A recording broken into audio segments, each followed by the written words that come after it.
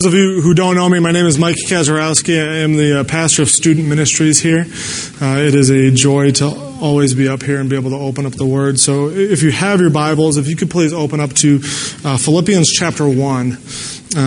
We're going to take time to study verses 1 through 11 of chapter 2, but we're actually going to start in verse 27 of chapter 1. So Philippians 1:27. For those of you, once again, who don't know about my situation, I took on this position at First Alliance Church last September, and just this past March, my wife and I packed up our house near Cleveland, Ohio, and moved it all and settled down in a house here in Erie. We have a joke in Ohio that could probably be said of Erie as well, that there's 4 distinct seasons in Ohio. There's almost winter, winter, still winter, and construction season. The reason that I say that it could probably be said of Erie is because I fell victim this past week to the effects of construction season in Erie. Just past Thursday, I was driving home from work, and I come around, I go to Gary's Road, if you were to take a left out of the parking lot, and Gary's runs right into Hershey Road, and they've been repaving Hershey Road. So I get all the way down to Gary's Road to find a man standing in the middle of the road with a orange hat. And I was like, what's this joker doing? He's going to get hit or something. But what I found was he is actually turning cars back around. He was turning them. He was sending them the other way. They weren't letting anybody get on Hershey Road from Gary's. And my first selfish thought was this would have been nice to know like 5 minutes ago. But I turned my car around and I made my way. You got to understand about me. I'm the type of guy who wants to get from point A to point B as fast as possible while still remaining legal. All right. We're driving 16 students to Chicago tomorrow, so you can pray for them. But you won't ever find me taking the scenic route. I'm always the guy that wants to get there as soon as possible. And I think you might be able to share a little bit of my frustration with just your classic road closed sign or the roadblock, because it prohibits us from getting to the destination that we want in a timely manner. I believe that when we approach Scripture, that there are often roadblocks that we put up in our heart and in our mind as we approach Scripture. And the 2 roadblocks that I think are most popular are just that: the roadblock of the mind, or an intellectual roadblock, meaning I'm reading the passage, but I don't understand it. Or there's a roadblock of the heart, meaning I'm reading the passage and I don't want to understand it. This passage in Philippians, I would say a lot of people may have a roadblock of the heart with this passage. It's a very straightforward passage. It's not very hard to understand, but you may look at it and say, Mike, I see this and I understand it, but I don't want to apply it to my life. And so I want you to just take a second to ask God to remove that roadblock of your heart out of the way and be willing and open to see how He can change you. We're going to start in verse 27 of chapter 1 in Philippians. It says this: "Whatever happens, conduct yourselves in a manner worthy of the gospel of Christ. Then whether I come and see you or only hear about you in my absence, I will know that you stand firm in one spirit, contending as one man for the faith of the gospel, without being frightened in any way by those who oppose you. This is a sign to them that they will be destroyed, but that you will be saved, and that by God.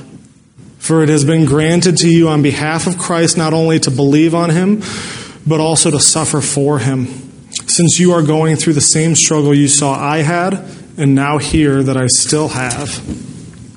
If you have any encouragement from being united with Christ, if any comfort from His love, if any fellowship with the Spirit, if any tenderness and compassion, then make my joy complete by being like-minded, having the same love, being one in spirit and purpose. Do nothing out of selfish ambition or vain conceit, but in humility consider others better than yourselves. Each of you should look not only to your own interests, but also to the interests of others. Your attitude should be the same as that of Christ Jesus, who, being in very nature God, did not consider equality with God something to be grasped, but made himself nothing, taking the very nature of a servant, being made in human likeness. And being found in appearance as a man, he humbled himself and became obedient to death, even death on a cross. Therefore, God exalted him to the highest place and gave him the name that is above every name, that at the name of Jesus every knee should bow in heaven and on earth and under the earth, and every tongue confess that Jesus Christ is Lord, to the glory of God the Father. Dear Lord, I pray as we study Paul's words, your words, Lord, that wherever there needs comfort, that you would comfort. Wherever there needs encouragement, you would encourage. And wherever, Father, there needs conviction, you would convict. I pray, Lord, that we would make much of your word and less of me. And in your holy name I pray. Amen. Before we begin, it's important to understand the context of this passage and the whole of the letter of Philippians. When Paul wrote this, it was intended to be read all together, all at once. It's not like, they would go through it piece by piece like we do now when we study it more in depth. But the original readers, they would read the entire letter right then and there. And so the reason we started in verse 27 is because this passage in verses 1 through 11 is strongly tied to those last 4 verses in the first chapter. There's actually a word of transition missing between chapter 1 and chapter 2 in the NIV. In the original writing, in the original Greek, the word therefore actually sat right between where we find chapter 1 and chapter 2. And anytime you see therefore in Scripture, you always have to look what came before it, because what comes after it is as a result of what's happened.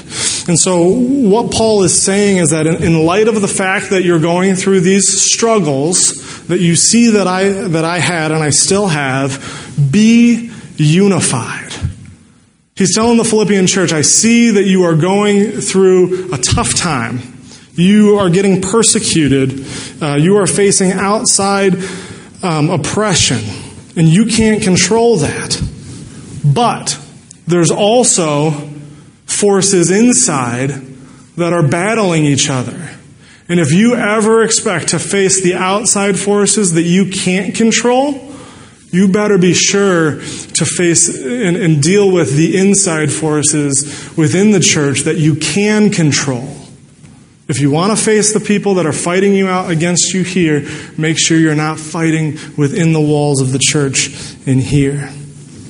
There's division, and this probably hit home for the Philippians because they knew exactly what Paul was referring to. To this point, Philippians has been a very pleasant letter, as you might have seen. Paul really enjoys the Philippians. They bring him joy. He loves them. This is a nice, good letter. But at this point, Paul finally kind of points out the elephant in the room. And they know exactly what it is. And thankfully, if Pastor Mark has actually challenged us to read all of Philippians in one sitting, and if you've done that, you'll actually know in chapter 4, Paul calls out by name 2 women who were at odds with each other. They had some kind of a disagreement, and he was pleading with them to get along. It's remarkable that he called them out by name, and that just shows you the severity of the issue and the severity of the division. And now I'm sure you've seen this in your own life. Perhaps you're in business and you have 2 leaders within the business that want to take the business in a separate direction. Or maybe your family members are in a bitter feud. You have 2 people in your family that just can't seem to get along. And what happens when 2 people go at odds against each other is naturally people begin to take sides, don't they? You begin to take sides. I begin to take sides. We start aligning ourselves with who we agree with. And so what started off in the Philippian church as two women just in a disagreement with each other turned out to begin to cause division in the church, because you've got this group over here who's siding with one of them, and then you've got this group over here who's siding with the other one. Now, you'll notice in chapter 4, if you read ahead, Paul does not tell you what the issue is. And he doesn't say, hey, you're right and you're wrong, so deal with it. He just tells them, I want you guys to get along. And so we know the issue wasn't serious enough for Paul to correct. If it was heretical, if it was against the gospel of Christ, I would imagine that he would correct it and say, no, this is the correct way of thinking. This is the correct way to go. But he doesn't. And so that just shows us potentially the petty nature of what caused the argument, but that the issue isn't about the argument. It's about the women's hearts. And it's about the Philippian church's hearts. He's concerned more with their hearts than the actual issue at hand. And so there's a charge to be unified. He says, I don't care what you guys are arguing about. Be unified. And so at the very beginning of chapter 2, as we dive in here in verse 1, he has a very personal plea to them. And he points out several things that come from God that they have enjoyed as Christians, as Christ followers. He says, if you have any encouragement from being united with Christ, if any comfort from his love, if any fellowship with the Spirit, if any tenderness and compassion, then make my joy complete by being like-minded. If you've ever experienced God's grace in this way, in love, through encouragement, through comfort, through fellowship, through tenderness, through compassion, if you have ever experienced the grace of God in that way, then you have a responsibility to pass that on to other people as well. To pass those graces on to other people and be unified. If you are unified with Christ, be unified with his followers. And that's so hard sometimes, right? If you're unified with Christ, be unified with others. And Paul carries on in verse 2 and he tells them that if you're unified, this will make my joy complete. One time I was speaking to a mother of a student in the youth group. And she said, Mike, one of the greatest things in life for me, one of the happiest moments in my life is when my children get along. Is when my children get along. You've seen this before, right? You get in a car on a car trip, and they're already arguing about who gets to sit in the front seat. And then the argument carries on into the back seat when you tell them both to get back there, sit down, and be quiet. They start bickering back and forth. I have to go to the bathroom. You always have to go to the bathroom. I'm hot. You're cold. He's touching me. She's looking at me funny, right? And you're just sitting there like, just get along, please. You would make my joy complete if you just got along. And this is what Paul is saying to the Philippian church. He's saying, just get along and you would make me so happy. You would fill my heart with joy. It would be so fulfilling if you guys just got along. But he goes deeper with it. He doesn't call us just to be unified, but he calls us to be like-minded. Like-minded. Okay, and there's a difference between uniformity and unity. And here's the difference. Uniformity is often achieved by an outside force or an outside voice saying, this is the way we're going to go and you better follow. And, if you want to be in uniform with the leader, you follow. But unity is achieved when you as an individual humbly chooses, despite your differences, to love others and stick together. It starts with you in your own heart. And this is, I think, what Paul is addressing when he says, be like-minded. Be like-minded. Have the same love. And not only are we to be like-minded and have the same love, but we have to be one in spirit and in purpose. One in spirit and in purpose. Well, what's our purpose? Pastor Mark talked about it last week. It's found in verse 27. Whatever happens, conduct yourselves in a manner worthy of the gospel of Christ. See, this is the problem when we set agendas in the church that don't have this purpose in mind, is that we naturally force people to take sides. We naturally force people to take sides and we cause division. Now let me tell you, any time that you love anything else more than you love the gospel of Christ, unity is at risk. Anytime you love the preaching style, the worship style, the building, a specific ministry, more than you love the gospel of Christ, you are a threat to unity within the church. Those are all good things. I want you to have preferences on those things. If we didn't have preferences on those things, we would live a very boring life within the church. However, make sure that you love the gospel more than any of those things. Make sure you love the gospel anymore. And so I want you to ask yourself the question, do I love the gospel of Jesus Christ more than anything else in the entire world? And if you say yes, do your actions support your claim? Thankfully, Paul doesn't leave us there, but he actually gives us the how-to. Basically, he says, be unified, but this is how you're to be unified, and it's found in verses 3 and 4. Do nothing out of selfish ambition or vain conceit, but in humility consider others better than yourselves. Each of you should look not only to your own interests, but also to the interests of others.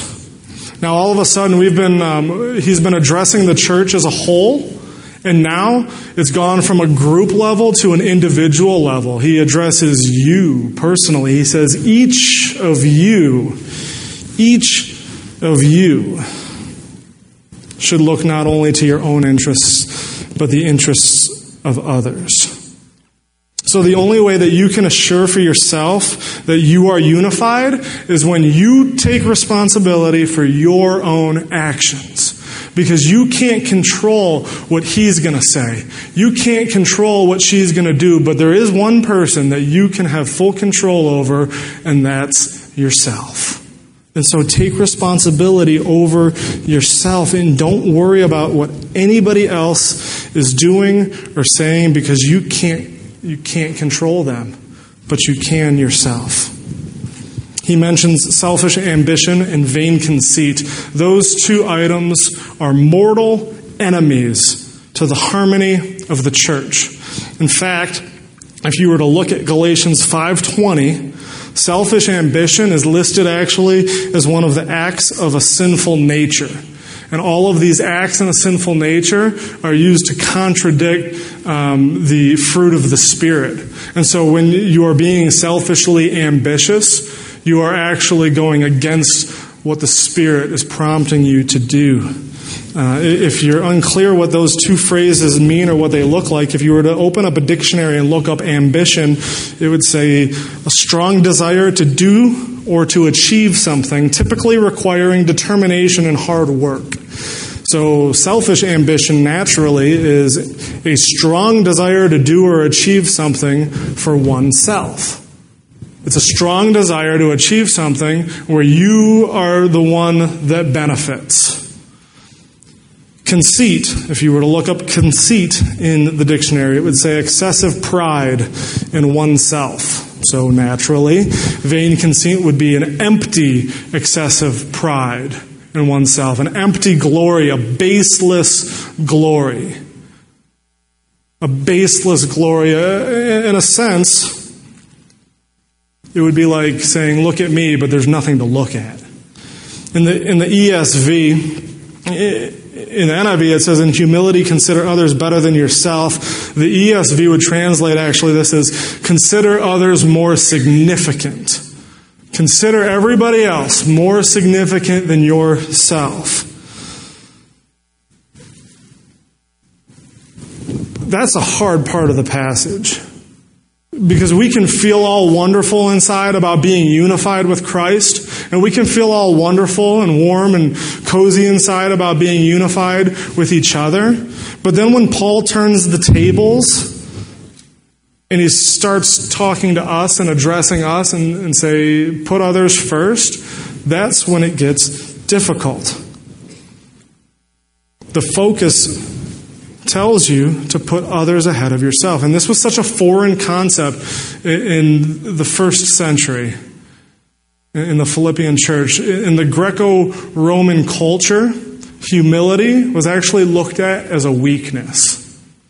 If you put others first, you were weak. It wasn't considered a virtue. It was considered a shortcoming. But as I think, have we changed much in the last 2,000 years? Not really. You can't climb the corporate ladder by looking out for other people. And this is what this world looks like to us. In order to climb the corporate ladder, we need to get to the top by whatever means necessary. And if that means cutting other people down so we can shamelessly walk over them, so be it. Because at the end, I'm on top. I'm significant. We're always trying to feel significant, aren't we? We're fighting for the edge of competition. And I think it's because when we surrender our significance, we feel expendable. And feeling expendable is a horrible feeling, so we boost ourselves up again. We look at ourselves in the mirror and we convince ourselves that we're beautiful, that we're smart, that we're powerful, because we don't want to feel insignificant. We convince ourselves that the project at work would fall through without us. We convince ourselves that the world stops when we stop. Several years ago, I was at a printing place. I was getting a project printed. And there was a man that had helped me out for many times. So we formed somewhat of a relationship, and he knew I was a pastor. And there was one specific time where I was in there, and a woman walks in, and he knew this woman because, I could just tell by the way they were talking. They were very friendly with each other. And she had asked him what his plans were for the fall. And he had talked about going back to school. And he was going to get some kind of degree in math, I think. And one of the things that just really stuck out to me in that conversation as I overheard it is he said, I'm really excited. However, I'm very scared for my astronomy class. I have to take this astronomy class, and that scares me. Because when I look out and I see just the vastness of the universe, I feel so small. I feel so insignificant.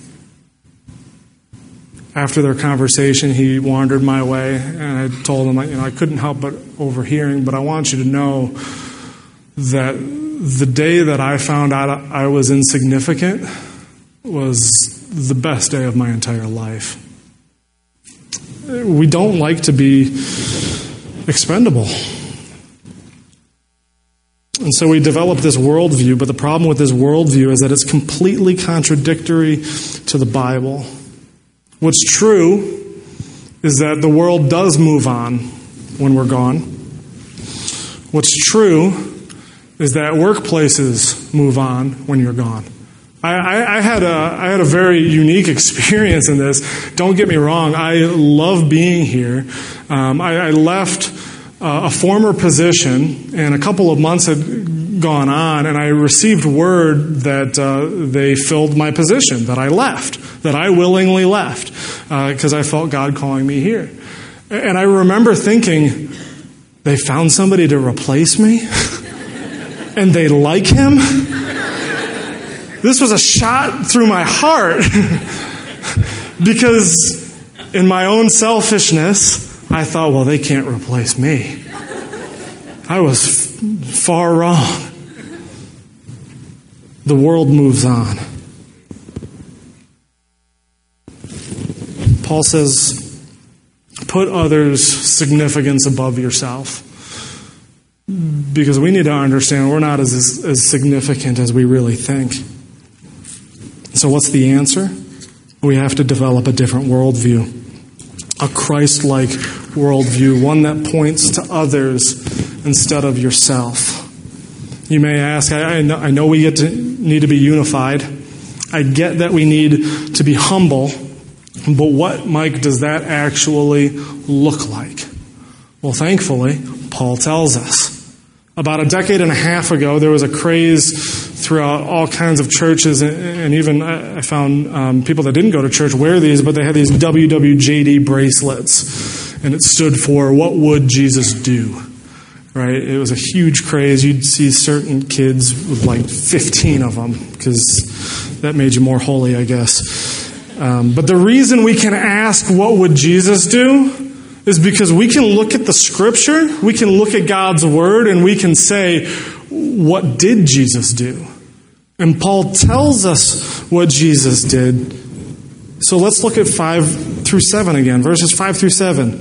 Your attitude should be the same as that of Christ Jesus, who being in very nature God did not consider equality with God something to be grasped, but made himself nothing, taking on the very nature of a servant.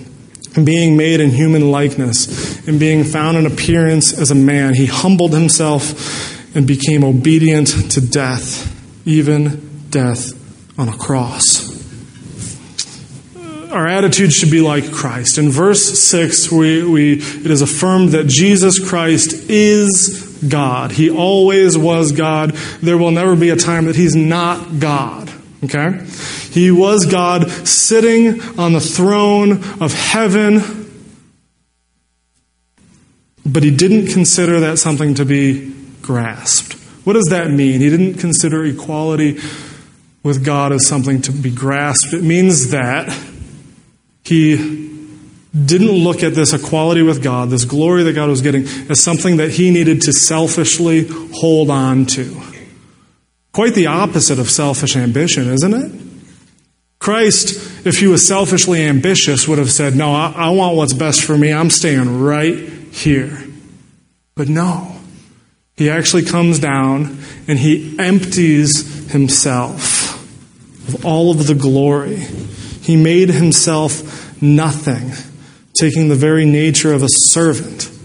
Now, does that mean that he ceased to be God? That he gave up being God? No. If there's anything that you can understand from this morning, know that Jesus Christ never ceased to be God. Even as a human, he was fully God. He was fully human and fully God. So what did he give up? He gave up something, and what he gave up was all of the glory and all of the glamour that went along with being God. He was still God, but he came down as a servant, as a slave. He could have come down as a king, and people could have worshipped him from the get-go. But no, he came down as a helpless baby. He was born in a feeding trough where livestock ate. Incredible what he gave up to come to us. He laid aside all of that glory and came to us because he loved us. And he didn't come just as any man. He came as a servant king. We have a hospitality team here at First Alliance Church. And several weeks ago, I decided that it would be nice to honor our graduating seniors from high school. And so we put on a senior night. And this hospitality team put on a very, very nice dinner for the youth group. And it wasn't just seniors, it was the whole youth group. Now I want to give you a picture. Picture an adult serving humbly a 7th grader. That's humility. And they didn't get anything in return. And they didn't expect anything in return. Nobody tipped them. Nobody paid them. I'm sure there were kids that ran through that line and didn't even thank them. Yet they humbly served with happy, joyful servants' hearts. Paul doesn't stop there explaining Jesus. Not only did he come down as a man, he came down as a servant man. And not only as he came down as a servant, but he became obedient to death, even death on a cross. Now, in our culture, you walk into a church and you'll see crosses everywhere. We sing about the cross. We talk about the cross. But know that when Paul said this, he had shock value when he said this, because people didn't talk about the cross back then in casual conversation. And the reason being was because the cross was a device used to kill people. It was a device used to display the death penalty. It was the most painful death. It was the most painful death. In fact, our word excruciating, the origins of that word come from the idea or just how they would describe the pain that someone experiences while on the cross. They created a new word, and excruciating literally could mean of the cross or from the cross. That's the kind of pain that people went to. It was such a humiliating form of punishment that it was only and mostly reserved for non-Roman lower-class citizens, especially slaves. And it was so cruel that it was outlawed as a form of punishment in the 4th century. People were against the law to crucify anybody. Do you realize what Christ did for you so that you could have a relationship with God as it was originally designed? Christ has set the standard for humility. He had it all, but he stepped down from that to become a servant and to go to the cross. He went 100% of the way.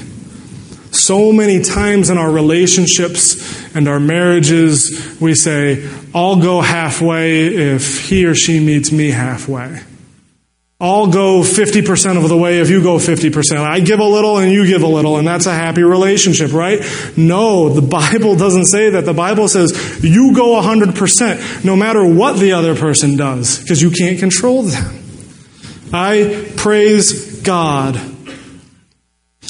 for when he looked at me and saw a sinful wretch, he didn't say to me, Mike, I'll meet you halfway.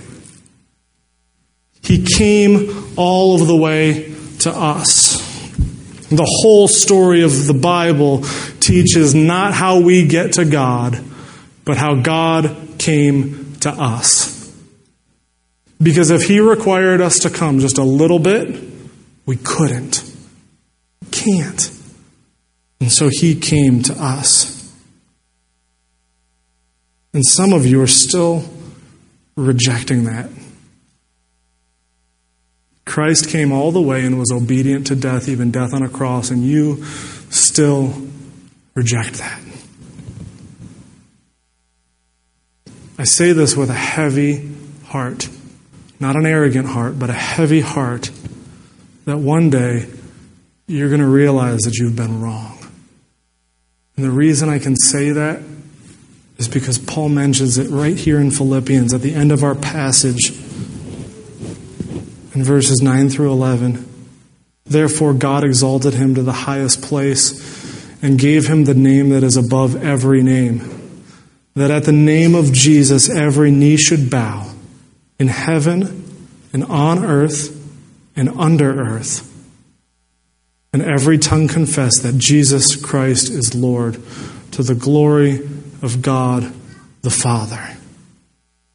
Every knee shall bow, and every tongue will confess that Jesus Christ is Lord. And you're either going to do that,